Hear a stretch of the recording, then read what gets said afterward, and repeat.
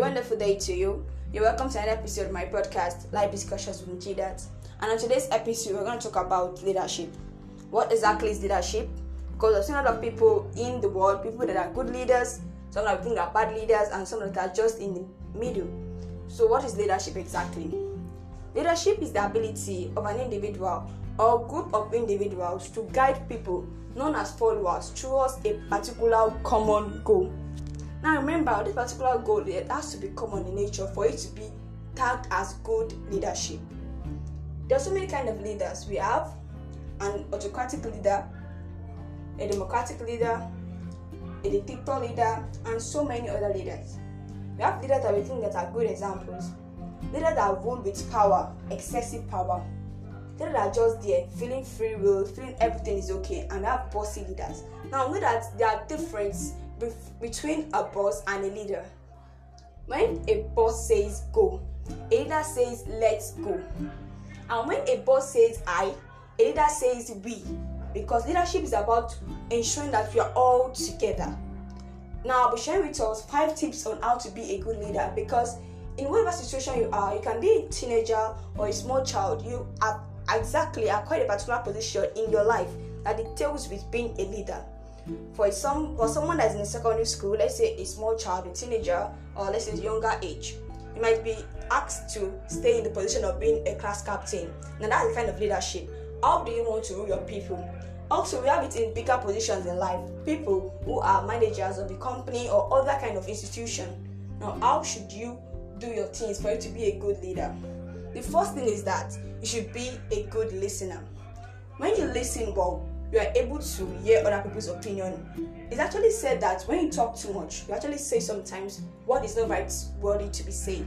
When you listen, you hear a lot of new things that you don't even know at all. So as a good leader, be able to open your ears to listen to your other followers' opinions. Let them hear also what you have to say. But firstly, listen to them. What do they have to say? How can it contribute to our building of a good goal? The second tip, you have to be a model of good example. Do what you want your followers to do. For example, you have it in an organization, you are a leader. The office is supposed to open and start duty by 8 a.m. You are not supposed to come to work by 9 a.m. Be very punctual. Do things that other people will also follow you to do, so that we can have this kind of unity there. The third tip, learn how to handle failure. Do not blame the failure on your followers. Try to take it that okay, we all did it together, and if it's well, we all get the praise. But if it's not good, we all get the failure and try to make it right once again. The fourth tip is having good communication skills. As a leader, learn how to communicate. Learn how to use good words. You don't have to be abusive to your followers because you think that okay, they're lower than you. People that are lower than you can actually get above you a particular day and you'll just be surprised. But when you try to become so united, that having good relationship with your fellow followers, you have to see that there's a kind of difference between it. And that's what makes someone different from a boss. You can be a boss but might not be a leader. And you can also be a leader and not be a boss. It's something that deals with communication. How well are you with communicating with others?